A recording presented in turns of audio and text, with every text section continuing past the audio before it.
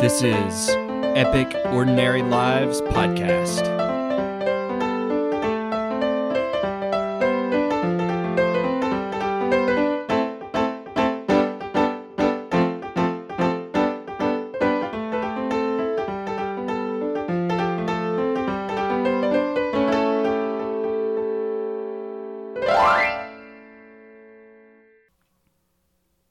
Welcome to episode 2 of Epic Ordinary Lives, the podcast that seeks to find the commonalities between all of the quests that all of us are on, because each and every one of us is on a hero's journey.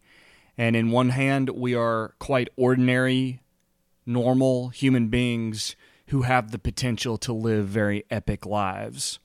And this week's guest is no different. Carol Burning is a local artist in the Middle Tennessee area, and her bio says, "As a toddler, I sat underneath quilts which were suspended in large frames as my mother, grandmothers, and their friends created delicate, feathery patterns with their stitches. Gazing up at the stained glass fabric, I watched them push their tiny quilting needles through the layers of muslin, cotton batting, and colorful squares. That is my earliest memory of beautiful art. Following their lead, I grew up sewing and quilting, and many years later, I began to explore drawing and painting, studying under the guidance of Susan Truex. I enjoy painting images of people and things that are important to me, whether a still life of eggs or rusty heaps, portraits of family and friends, or landscapes of lush fields or dark alleyways. I am fascinated by how light and shadow create form, bringing a two-dimensional image to life." Carol is a recipient of the Tennessee Top 10 Portrait Artists Award from the Portrait Society of America in 2015 and 2016. She's published in Strokes of Genius 8, Expressive Texture, a 2016 publication, as well as the People's Choice Award, Women Painters of the Southeast, Juried Show and Sale. This was a conversation that I truly loved, and I hope you will enjoy it. So without further ado, here's Carol Burning with Epic Ordinary Lives.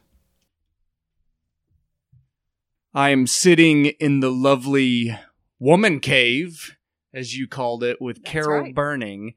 This is the art studio of a great local artist in the Murfreesboro, Las Casas, Milton area. Mm-hmm.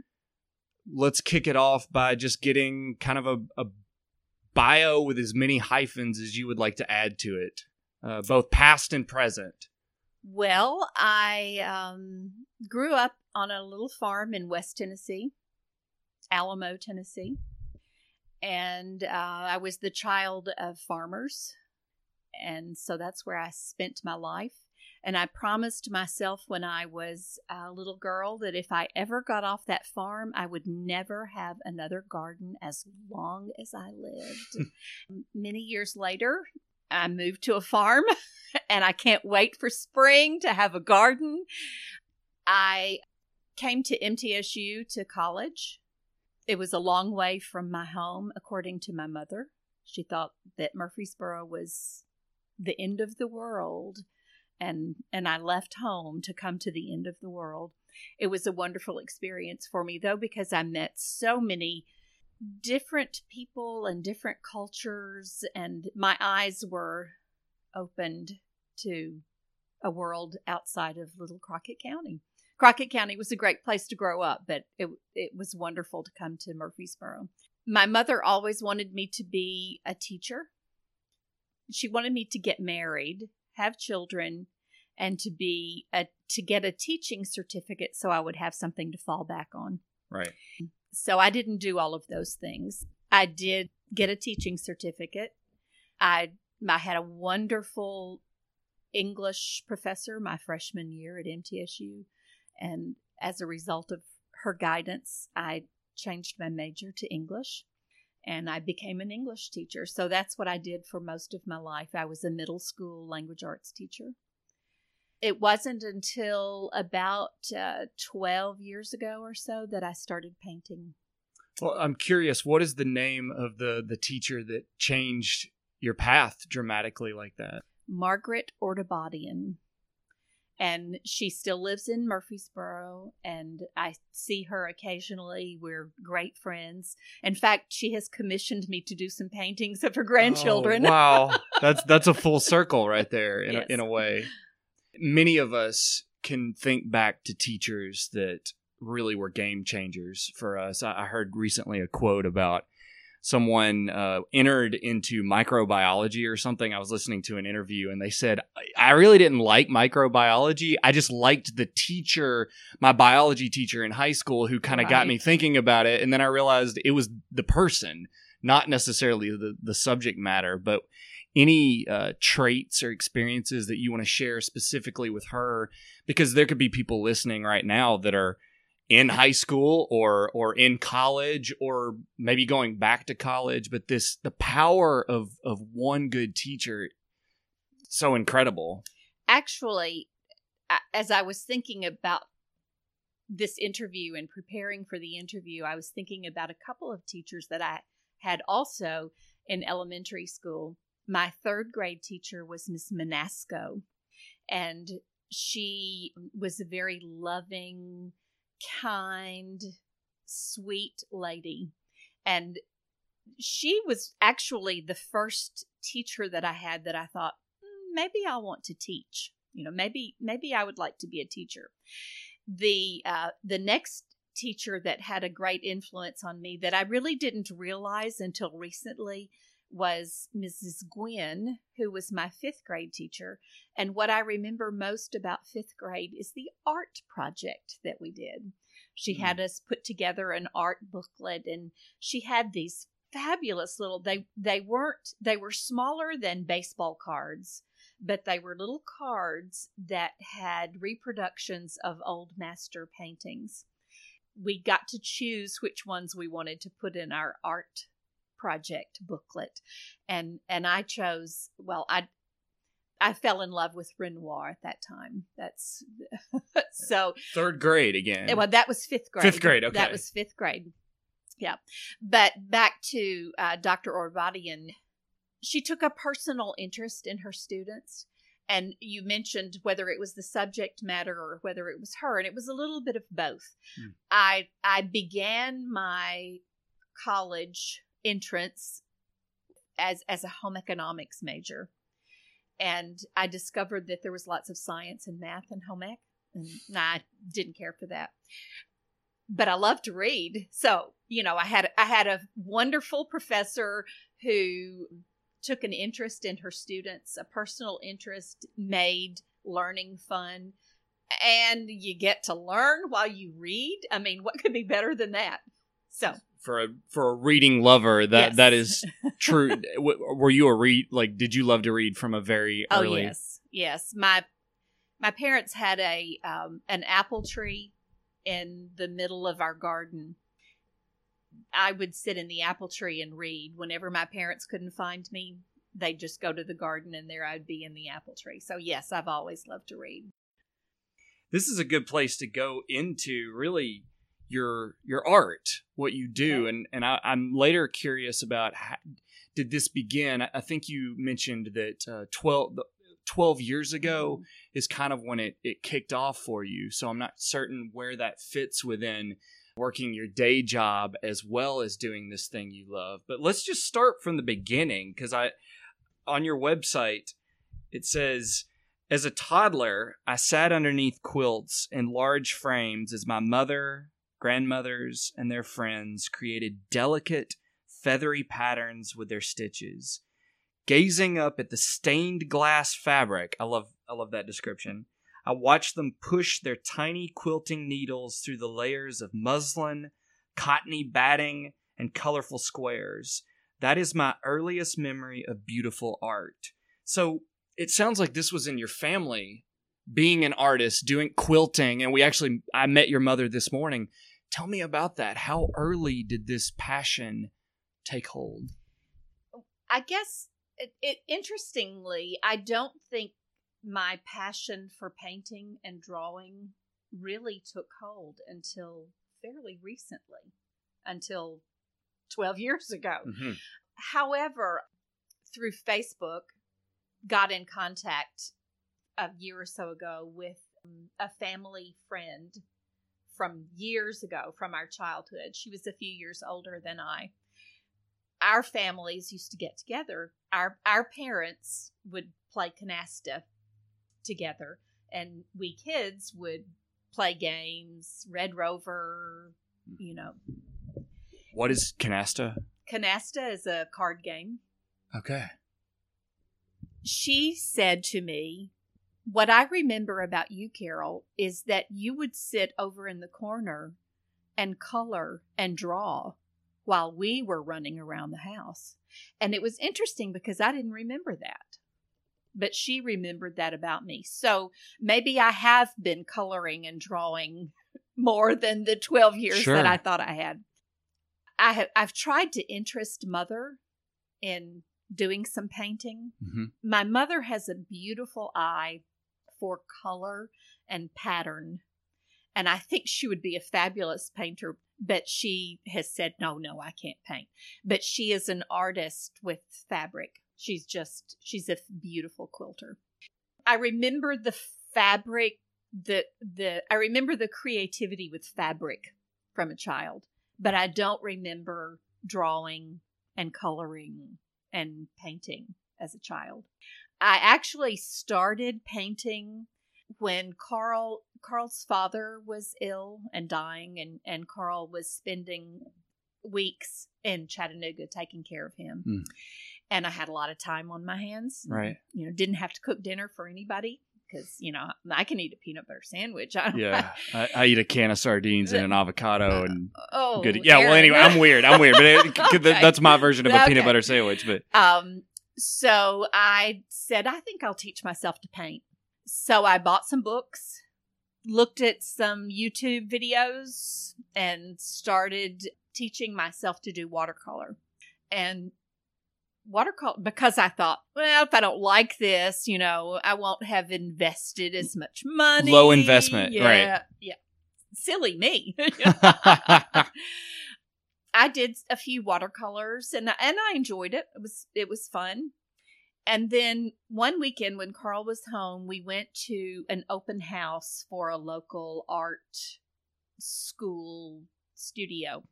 And one of the women who was teaching there knew Carl from years past, from a previous work interaction. But she was teaching, and he said to me, how about if I give you art lessons for Christmas? And I said, perfect. So I started taking art lessons from Susan Truex, who has become my mentor, is the most wonderful. She's a fabulous, fabulous artist, and she was a great teacher. So that was really my impetus for what I'm doing now. And when you started this YouTube self-taught path, were you working at that time? Oh, yes. Was this teaching as well? I was a middle school language arts teacher. Yes. And was this something that you would do like daily when you went home, or was this heavily on because I think people have passion. And another question I have before we go further with that though, before you did this, was this always something that kind of bugged you, or did this just show up in this period where you did have a lot of time? I think it just showed up. I don't recall ever having this feeling that I've got to be drawing. But I do now. Every day I'm either sketching or drawing or painting or reading about sketching and painting and drawing, looking at beautiful art. I mean, it's just something I have to do every day now. And I think that's so hopeful because in life, we might see someone with a passion. And if I see, it's like the teacher example. When you have a teacher that is so good at an area, you can't help but be attracted to that area because a passion is itself such an attractive piece. Mm-hmm. And I know in my own life, I've looked at other people and gone, man, I wish that I loved something. I wish that I did this as much as they did, and it's really, I think, quite hopeful to look at it and go, maybe you just have to wait a little bit longer. Maybe your thing is just not here yet, because this is not something I knew when I was 8 years old that I wanted. This showed up, Right. and yet it is something that you love because you do it every day. Take us through. You get trained by her. How does that look? Is this still during the workaday life as well? It is still during the workaday life. So she taught classes in the evening. And so one day a week, I think I probably started out on Tuesday evenings, I would go to this school, and for 3 hours, we'd paint. And when I first started classes with her classes were set up so that there were 4 or 5 students in the class, and each of the students usually worked on something different. We each had our own project that we were working on, and she was there to guide us and instruct us. And occasionally we would do something all together, and I can talk about that later too. But so when I first started my very first class, I took some photographs in that I had taken and looked through them and with her, and she said, well, I think this would probably be a good place to start. Let's start with this photograph. So my very first painting was of a little wild violet that I had taken a photograph of it. And then when I finished with that painting, I went in and I said, okay, you're going to think I'm crazy, but I want to do a portrait. And she said, if you can measure, you can paint a portrait, because it's all about, measuring those spaces on Scale. the face. And yes, so I did a portrait next. I've got several pictures in front of me of stuff that you did. Was this the picture? What portrait was this? The first portrait that I did was a portrait of my grandmother. And I had seen a portrait that was done by a very famous portrait artist who does a lot of artwork in Conte crayon pastels. And I said, I want to do something like this. So I did a monochromatic portrait of my grandmother. Well, it wasn't great, but it was okay. And I decided later that, I think I want to change that monochromatic portrait and turn it into a full color portrait. So not under her guidance, but I brought it home with me and, started adding color to it. And define monochromatic. Mono means one. So I used probably burnt umber, one color. Okay. And developed the values with that one color. And I have some paintings in my studio that I can show you that are done in that one. Okay, yes. Yeah, we're looking at one. So this is a painting that I call At the Gallery, and I painted this from a photograph that I took of a man looking at. Well, actually, there were several people in the photograph, and they were looking at paintings on the wall in the gallery in Abingdon, Virginia, where the Women Painters of the Southeast show was last time. I was just struck by the light coming in the window and the shadows on the floor. And so I wanted to do a monochromatic painting of that. And I used burnt umber and burnt sienna in that painting. Which are colors, yes, specific. Yes. And I wiped away areas or didn't put any paint on it to get the lightest lights. So the window, for instance, has no paint on it. So when I look at that, what I see, and I am not classically trained, but I see that this is a way of kind of reducing the number of elements. So you're only using this specific color scheme, and yet by going a bit more reductionist, you draw attention, like you said, to the light in that room. If there were a lot of colors, it seems like it would not give you as clear of a feel for what you were. There's a chance that would be true. The viewer might be only looking at the colors and not necessarily the values, and that's something that I have learned as I have been painting, and I continue to learn it and relearn it, the value is actually more important than the color. Oh, interesting. Talk more on that. Well, if you have, you can paint a purple cow. It doesn't matter that it's purple if you have the values right. If you have the darkest darks in that painting, if you have the lightest lights. I did a painting several years ago, well, about 3 years ago, of a still life of some eggs and on a red kitchen towel with money, because I sell my eggs and from my chickens, and I called it Egg Money. It's always been one of my favorite paintings. I loved it. And I would take it to shows or festivals or wherever I was selling my wares, and it never sold. And I thought, I got to figure out what's going on with that painting. Mm-hmm. I discovered this past year that what was wrong with that painting was that everything was the same value. It had this bright red towel, and it had these gorgeous light brown eggs, and it had a green dollar bill, and it had shiny coins. But when I looked at it through a red transparent film, which takes the color away and reduces everything to value, I saw that's what's wrong with it. It's all one value.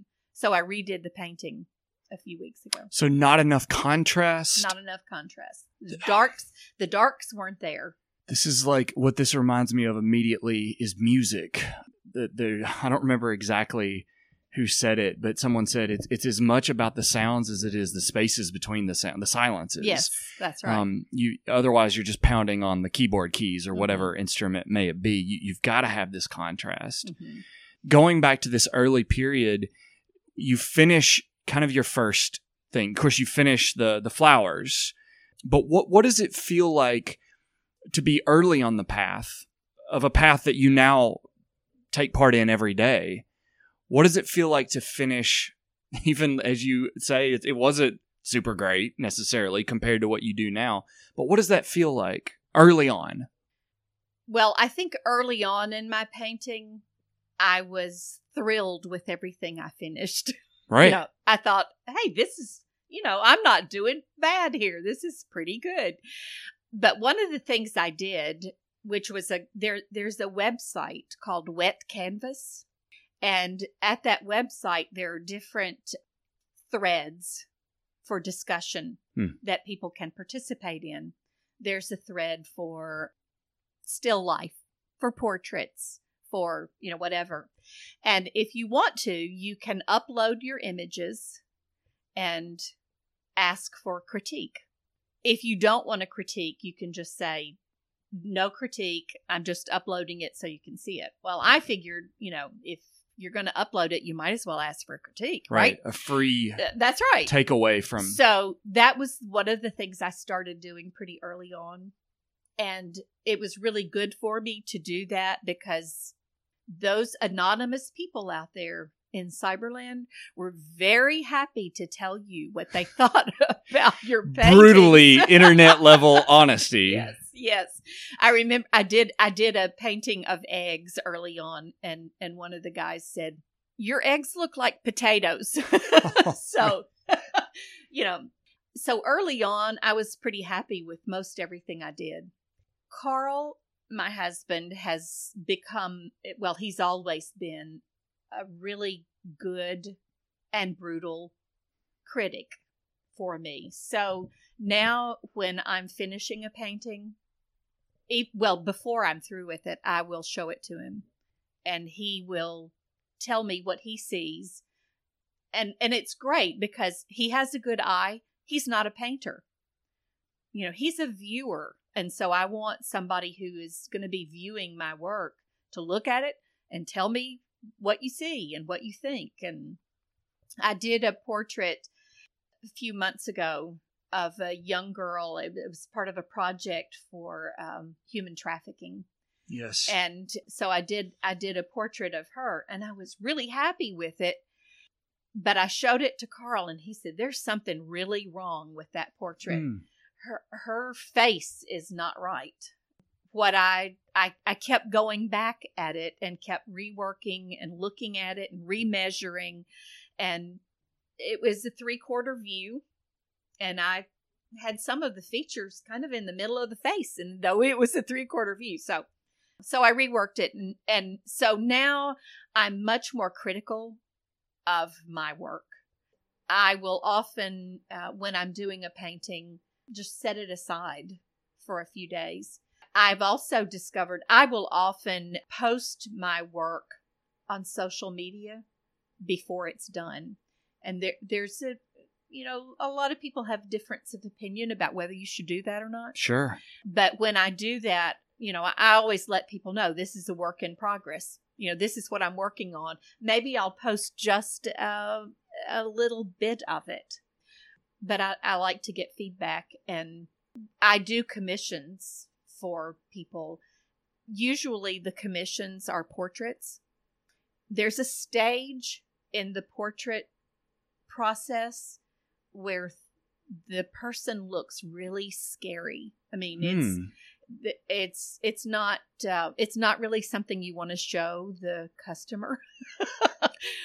So I wait until I've gotten past that scary point, and then I will show the customer and get feedback. And I did a portrait recently of friends' 2 children, and I sent her I took a photograph of it and sent it to her and said, okay, give me some feedback. Tell me what you see that I might not be seeing since they're your children. And I said, but remember, this is still a work in progress. So, and I also said, I have thick skin. I can take it. So tell me what you see. So, and this brings up so many things. I really have 2 questions here. But first, you have thick skin now. Was this hard at the beginning to subject yourself to not only the anonymous screaming of the internet, but was this hard as you offered out? Because a lot of people think back to their earliest memories of drawing a dragon or a princess or something in their class, and someone told them it wasn't good. At least this is the cultural narrative of, and then I stopped, and I don't do that because I failed. It sounds like you're kind of comfortable. I think I am comfortable with that. I'm fearless.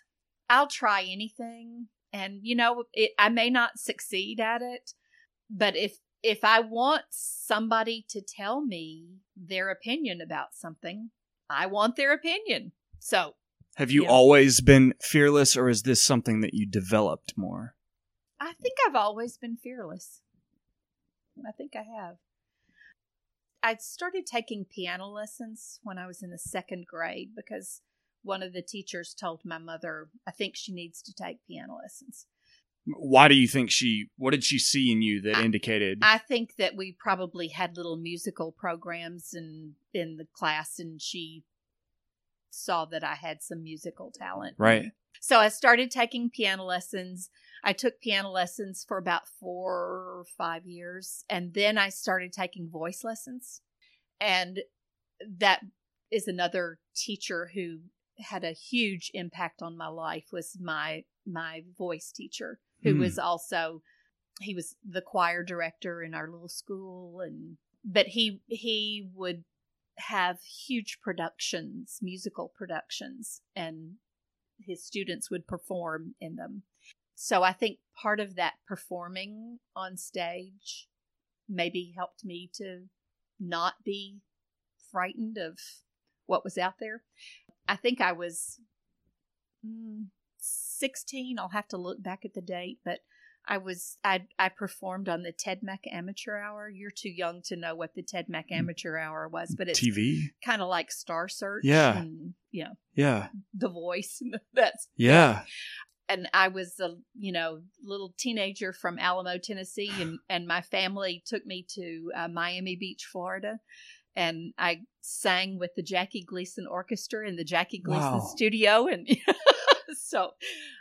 So yeah, I think I've always been fearless. Because early on, you put yourself in the fire, and do you remember being nervous about it then? No, because I didn't have my glasses on, and I'm blind as a bat. And I couldn't see the crowd that was sitting in the audience. So I wasn't nervous. It was just this amorphous Yeah. blend of other out there. But that's so, I'm sure there's a great metaphor or symbol there of just sometimes just go take blindly. take your glasses off. Quit studying all the details. Well, and actually that's a good thing to do in painting as well. Every teacher that I've had, every article that I read about, how to paint, how to draw, is to squint. When you don't squint at your painting, but squint at your subject. Squint at whatever it is that you are going to be painting. And when you do that, you reduce everything to its simplest elements. You see those values that I was talking about earlier. You see the darks. You see the lights. You don't see the details. So I will often take my glasses off when I'm painting and when I'm looking at something out there. Because in some way, when we see all the details, perhaps we're not seeing something at its there's a deeper seeing, perhaps. Is that kind of what when you reduce it, again, kind of like the monochromatic situation? It helps to show you what's the most important. Essential. Mm-hmm.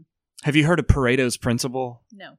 So this is just often it's used in business, but I don't want to mess. I'll put this in the show notes of this, but this guy figured out that often in nature, in naturally occurring situations, I think it was his pea pods that he determined 20% of the pea pods are responsible for 80% of the yield. Okay. And this is a naturally occurring thing that often it can be any combination, 70-30, 80-20, 90-10, but a small percentage being responsible for the greater picture. So in business, they use it to determine, what 20% of my actions at work account for 80% of my outcomes. But what's interesting is this is kind of like squinting, determining what is this essential part of this piece, of this image. So we can talk about workshops, but I'm just curious. It sounds like you use photography a lot, but for those of us that don't know this world, what is the genesis, the origin story of any piece? I do use photography a lot, but I prefer to paint from life and not from photographs. From the image in your head, or no, from something sitting right in front of me. Right. If I were going to paint you, for instance, I would want you to sit for me, and I would take some photographs, and I would refer to those photographs from time to time. But I would also like for you to sit for me because there are colors that show up in your face that wouldn't show up in a photograph. And the camera plays tricks with the sizes of things and the shapes of things. And so it's better if you can paint from life, to paint from life. So it depends on what I'm doing. If I'm doing a still life, I want the items in front of me. And again, I will take photographs of those. I'll take several different photographs to look at, to later, to refer to, but I want those things in front of me. If I'm doing a portrait, I love to have the person sitting in front of me. I often can't do that. I love to do a lot of painting outside, plein air painting. So, you can see the colors, you can see the shadows, you can see things that you wouldn't see from a photograph. Even a printed photograph, but even a photograph that's on your iPad. I will sometimes use my iPad. In fact, I used my iPad Saturday night when I was painting at Ansbach Galleries in Franklin. He has a Saturday Night Live, and artists paint live, and people come around and look and ask questions and talk to us. And you get to see the process live. You get to see the process. I worked on two things while I was there. One was a painting that I had begun earlier of tomatoes on a white kitchen towel. Okay. So I didn't have those tomatoes because I gathered those tomatoes in the summer. I took that photograph in the summer, so Right. I didn't have those tomatoes, but I did have the picture on my iPad. So I set my iPad up, but even with that, you don't see everything in that photograph that you see. So back to your question about the genesis and how, I guess the genesis actually starts with something that I have to have either a personal connection to what I want to paint or a passion about it. Mm. I might not have a personal connection to the person or the thing, but there's a story there that I want to tell. There has to be a story. There has to be some connection to me for me to want to paint it. Can you give us just a brief example of something like that where it was either a personal connection or not a personal... Maybe that's an even better place to go, is this passion piece, because you've got pictures. I know you have a picture of your husband, Mm-hmm. a portrait that you pulled out from when he was in Vietnam. I do have that correct. Well, the charcoal that I did of him was recently. Okay. It was, I did, that was him recently. However, I have done a series of paintings that were done from photographs that he took when he was in Vietnam. And that's what I'm actually, Yes. okay, that's what I'm referencing. He took photographs of children standing along a fence, yes, or in different places where he was in Vietnam. Those photographs were just little tiny 3x5 color, but the color had faded. So for the most part, they practically were black and white. And they've been in a box with other things, maps and things that he had from Vietnam. Every so often I would look at those photographs and think, I want to paint those. So the children, and I can show you one of the photographs. There's several children in each photograph. Mm-hmm. And so their faces are just little bitty, tiny, pinky little faces. I had to do imagining to really get color and shadow and things in there that I needed to get. But those photographs have always spoken to me. And I'm passionate about war. Not that I want it. I'm passionate that we need to have a world without war, and especially how it impacts children. And that's what's always tugged at me all those years when I saw those pictures of those children, that I wanted to do paintings of them. So I've done a series of oil paintings of those children, and I'm working on a series of drawings, either graphite drawings or charcoal drawings of some of the children. And that's a great place, because early on you mentioned in our talk here about being an activist, about being, you used the word hippie, and that's actually how you met your husband to a certain extent. But it seems like your art does in some way color your desires for, like you said, for this lack of conflict. And can you just speak more on that? Because some of the work that you, I mean, it seems like a huge piece of the puzzle for you has to do with people in pain, or has to do with children, like you said, in strife. I mean, one of them is actually of a girl. When I saw a photograph of this dignified young woman, I was drawn to her calm gaze and tentative smile. When I read her story, I was compelled to try to capture that dignity in an oil portrait. Her tragic story is one of human trafficking. She is just one of 20.9 million victims of human trafficking globally, including 5.5 million children, according to statistics at 10,000widows.org. So you've done everything from eggs things that are in your life, and then there's this larger piece of the world and of causes. So I just wanted to ask you about that. Go any direction you want with that. I have a painting in mind that I want to do. Well, let me back up a little bit. I'm not sure that I would have the passion for art that I have if I didn't feel the need to say something. And that something that I say might be, it could be, if you look at the body of my work, it could be that she's telling us where she lives. Because I do have a lot of rural farm. Pastoral kind of.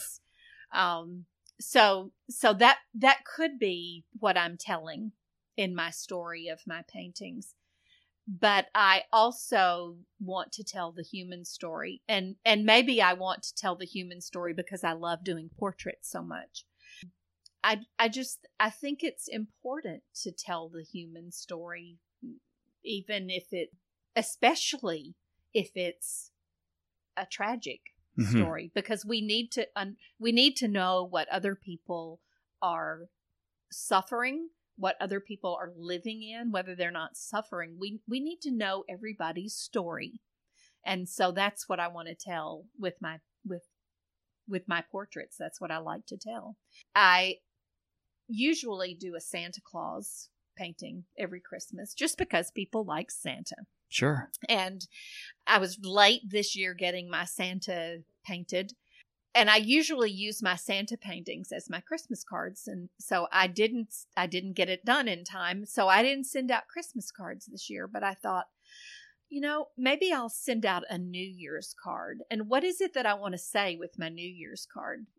Well, what I want to wish that people would have compassion in their hearts, that they would have understanding, that they would just care about people. So I have a friend who has 2 little girls, 2 daughters.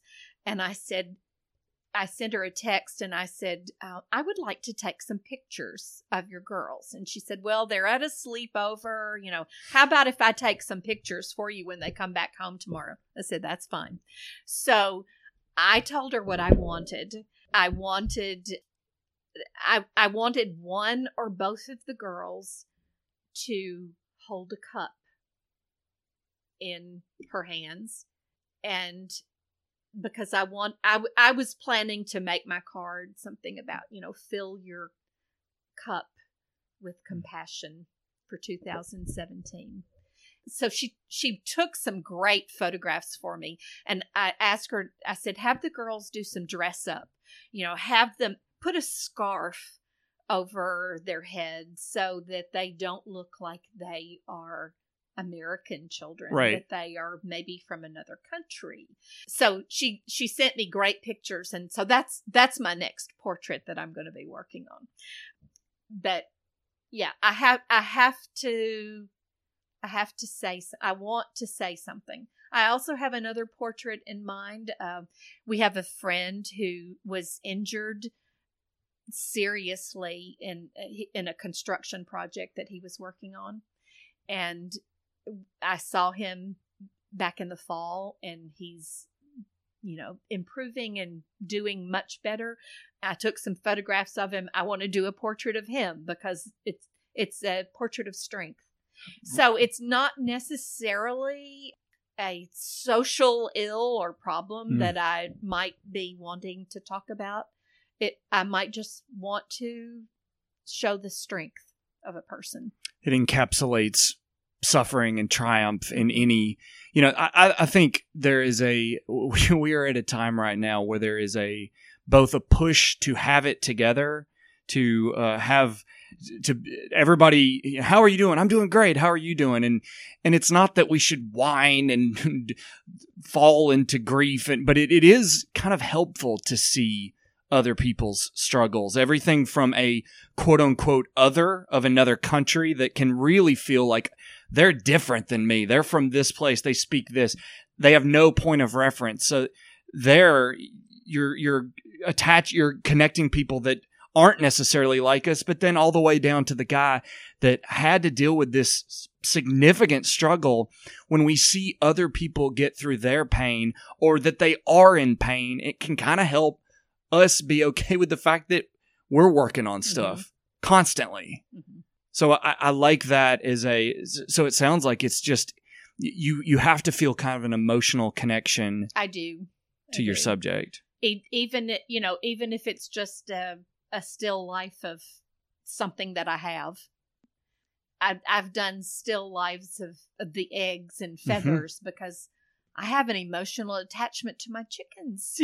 Sure. Well, again, there's the local and then there's the global, the magic in the ordinary of eggs, and then the magic in someone far, far away that is hopefully surviving, hopefully doing better. But we're all human beings in that regard.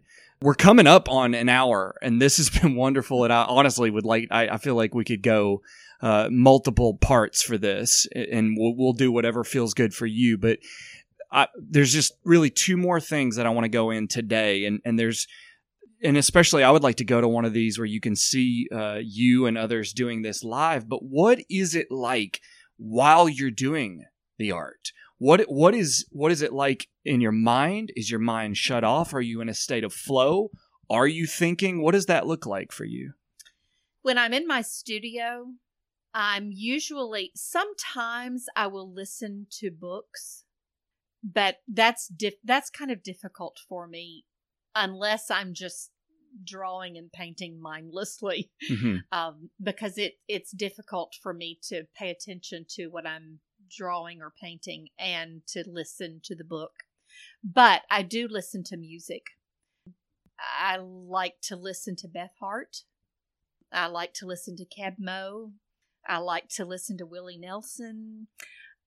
I've discovered a new musician, Regina Carter, who is an African-American fiddle player, and she's just fabulous. And so I bought one of her albums, and so I listen to music. If I'm in my studio, I'm pretty much in a zone there with the music and the art, and I don't, if I get a phone call, it breaks that zone. Right. But it's interesting though, when I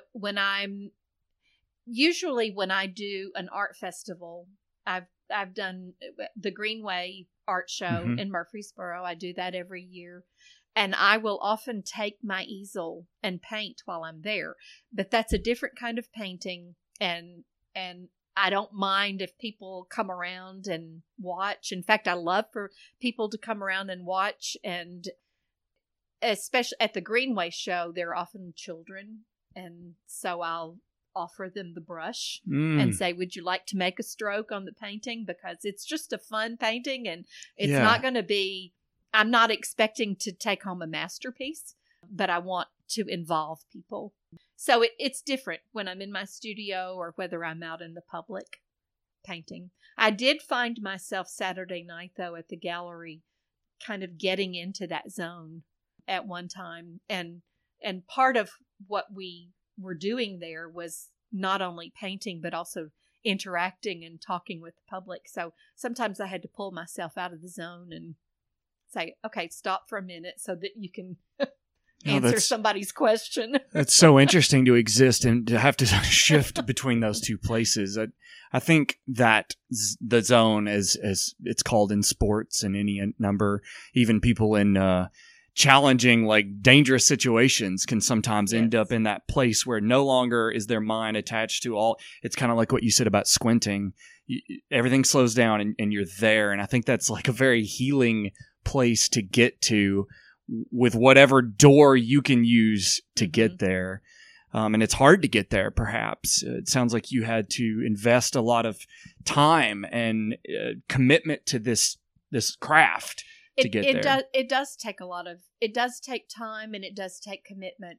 My father passed away in July.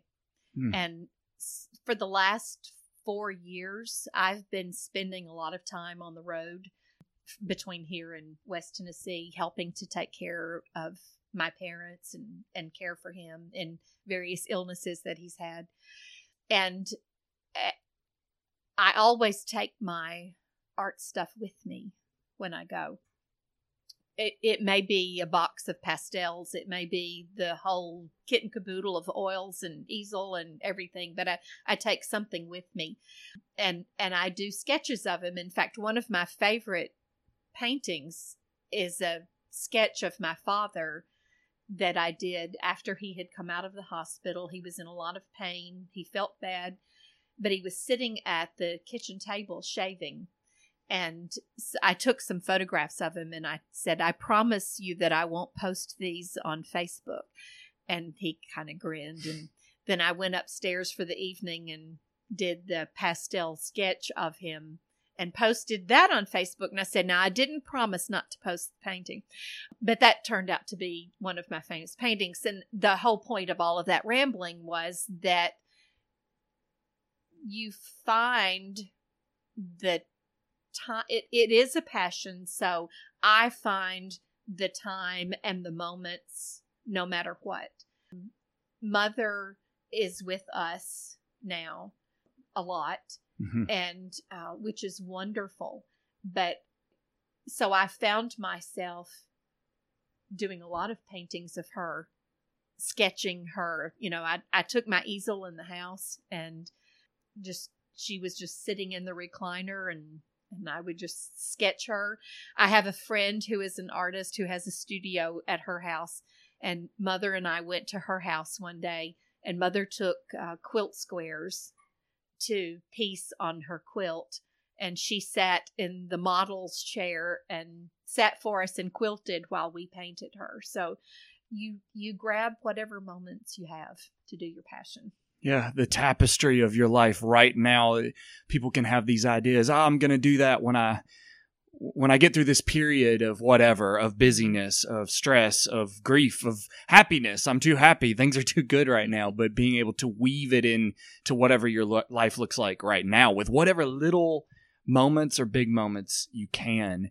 And that really is going to be the last question for this part one, or perhaps however way you do it. How does this art affect the rest of your life? How does this color? I already have lessons that I've learned, even though I'm not really in this world, about the whole notion of squinting, of looking, what are things that they're, and also your juxtaposition of both eggs as well as human struggle. I love that. But what for you does doing this, how does that color the rest of your life? I look at everything with new eyes now. Whether, I can be driving down the road and see the most amazing colors in the sky that I never saw before I started painting. I can see things. And so not too long after I started painting and Susan had talked with us about color and, I was really thinking about color. I was stopped at a stoplight, and the next time about dusky dark in the evening, when you're stopped at a stoplight, I want you to look at those three lights and try to find a place where there's not going to be anybody behind you, because they might get a little irritated with you not going through the light. Yeah, go, hurry, yeah. But look at the lights, at the color in those lights. It is amazing. It's amazing. So I look at everything with a different eye now than I did before. That's amazing. And we've also been given a good piece of homework. If whoever is listening, if anyone's listening, I have homework. And I actually lied. I said that was the last question, but I really want to ask this final thing. And that's actually maybe two more questions, but one, what advice would you give? Because some people may hear this and love, I feel like I want to take a painting class now after this conversation, just to even enter that world and to find out. Again, passion is an attractive thing. What advice would you give yourself back at age, let's just say that first year at MTSU, whatever, 18, 19, looking back on the other side of the path. Try everything. That's my advice. Don't turn anything down. Try it all. That I go back to what I said earlier about I'm fearless. I mentioned workshops earlier. I've taken several workshops from people that I just think are amazing artists. If I didn't think they were amazing artists, I wouldn't be taking a workshop from them. Sure. And just because they're an amazing artist doesn't mean that they're a good teacher also. But I've had wonderful experiences at all the workshops that I've taken. And one of the workshops that I took was with an artist named Max Ginsberg. I don't know if you're familiar with him, but if you're not, look him up when you go home. That's your next bit of homework. Mm-hmm. But Max Ginsberg, he's a social commentator with his art.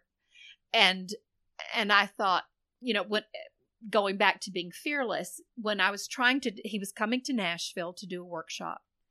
And when I tried to decide whether or not I should do his workshop, I thought, I am so not in that league of people who should be taking from Max Ginsberg. I'm way out of my league there. Right. But I did it. And it was wonderful. And I came away with some great studies that I've used, the things that I learned in that workshop. And I had the opportunity to hear him speak. So my advice is to try it all, to be fearless. Just, give it a shot. And if you feel like you're out of your league, you may not be someday. So. And that can be a great place to exist too, because you're learning from many steps up on the ladder. Mm-hmm. Finally, if folks want to find out more about your work, if they want to reach, however, social media, plug your stuff, however you want to do that. I have a website that people can see my work, and it's carolburning.com. That's easy. That's easy. CarolBerning. That's correct. Mm-hmm. That's correct. I'm also on Facebook and Instagram. I don't tweet. Not sure I want to be tweeting these days, but yeah. So Facebook and Instagram and my website. And I do, I mentioned commissions earlier. I do commissions, portraits, landscapes, still life, whatever. And she actually on her website has a blog as well. It's on the right hand. So you can kind of get more of a feel of what we've talked about in her process. And you even have sort of detailing the steps on one of your blogs. So I used to think that I wanted to write the great American novel. And when I stopped teaching, I stopped writing as much because I was writing as I was teaching. If I was teaching my children, my students to write an essay, I wrote essays with them. And so when I stopped teaching, I wasn't writing as much. And I just felt like it was important for me to write about my art, either because I might be sharing a bit of knowledge that I had learned somewhere, or just to talk about my struggle with what I do with it. So that's the reason I do the blog. And I also have an email newsletter through that website, and people can sign up for my email newsletter, and I'll send out information that way. Very cool. I am signed up for that actually as well. So thank you so much, Carol. Thank you, Thank Aaron. you for giving me this time, and thank you all for listening. Have a great day. Thanks so much for listening. If you want to support this podcast, one way is to go to iTunes and write a positive review for Epic Ordinary Lives. I will be back next Tuesday with another episode, and otherwise, I hope you have a great week. Take care.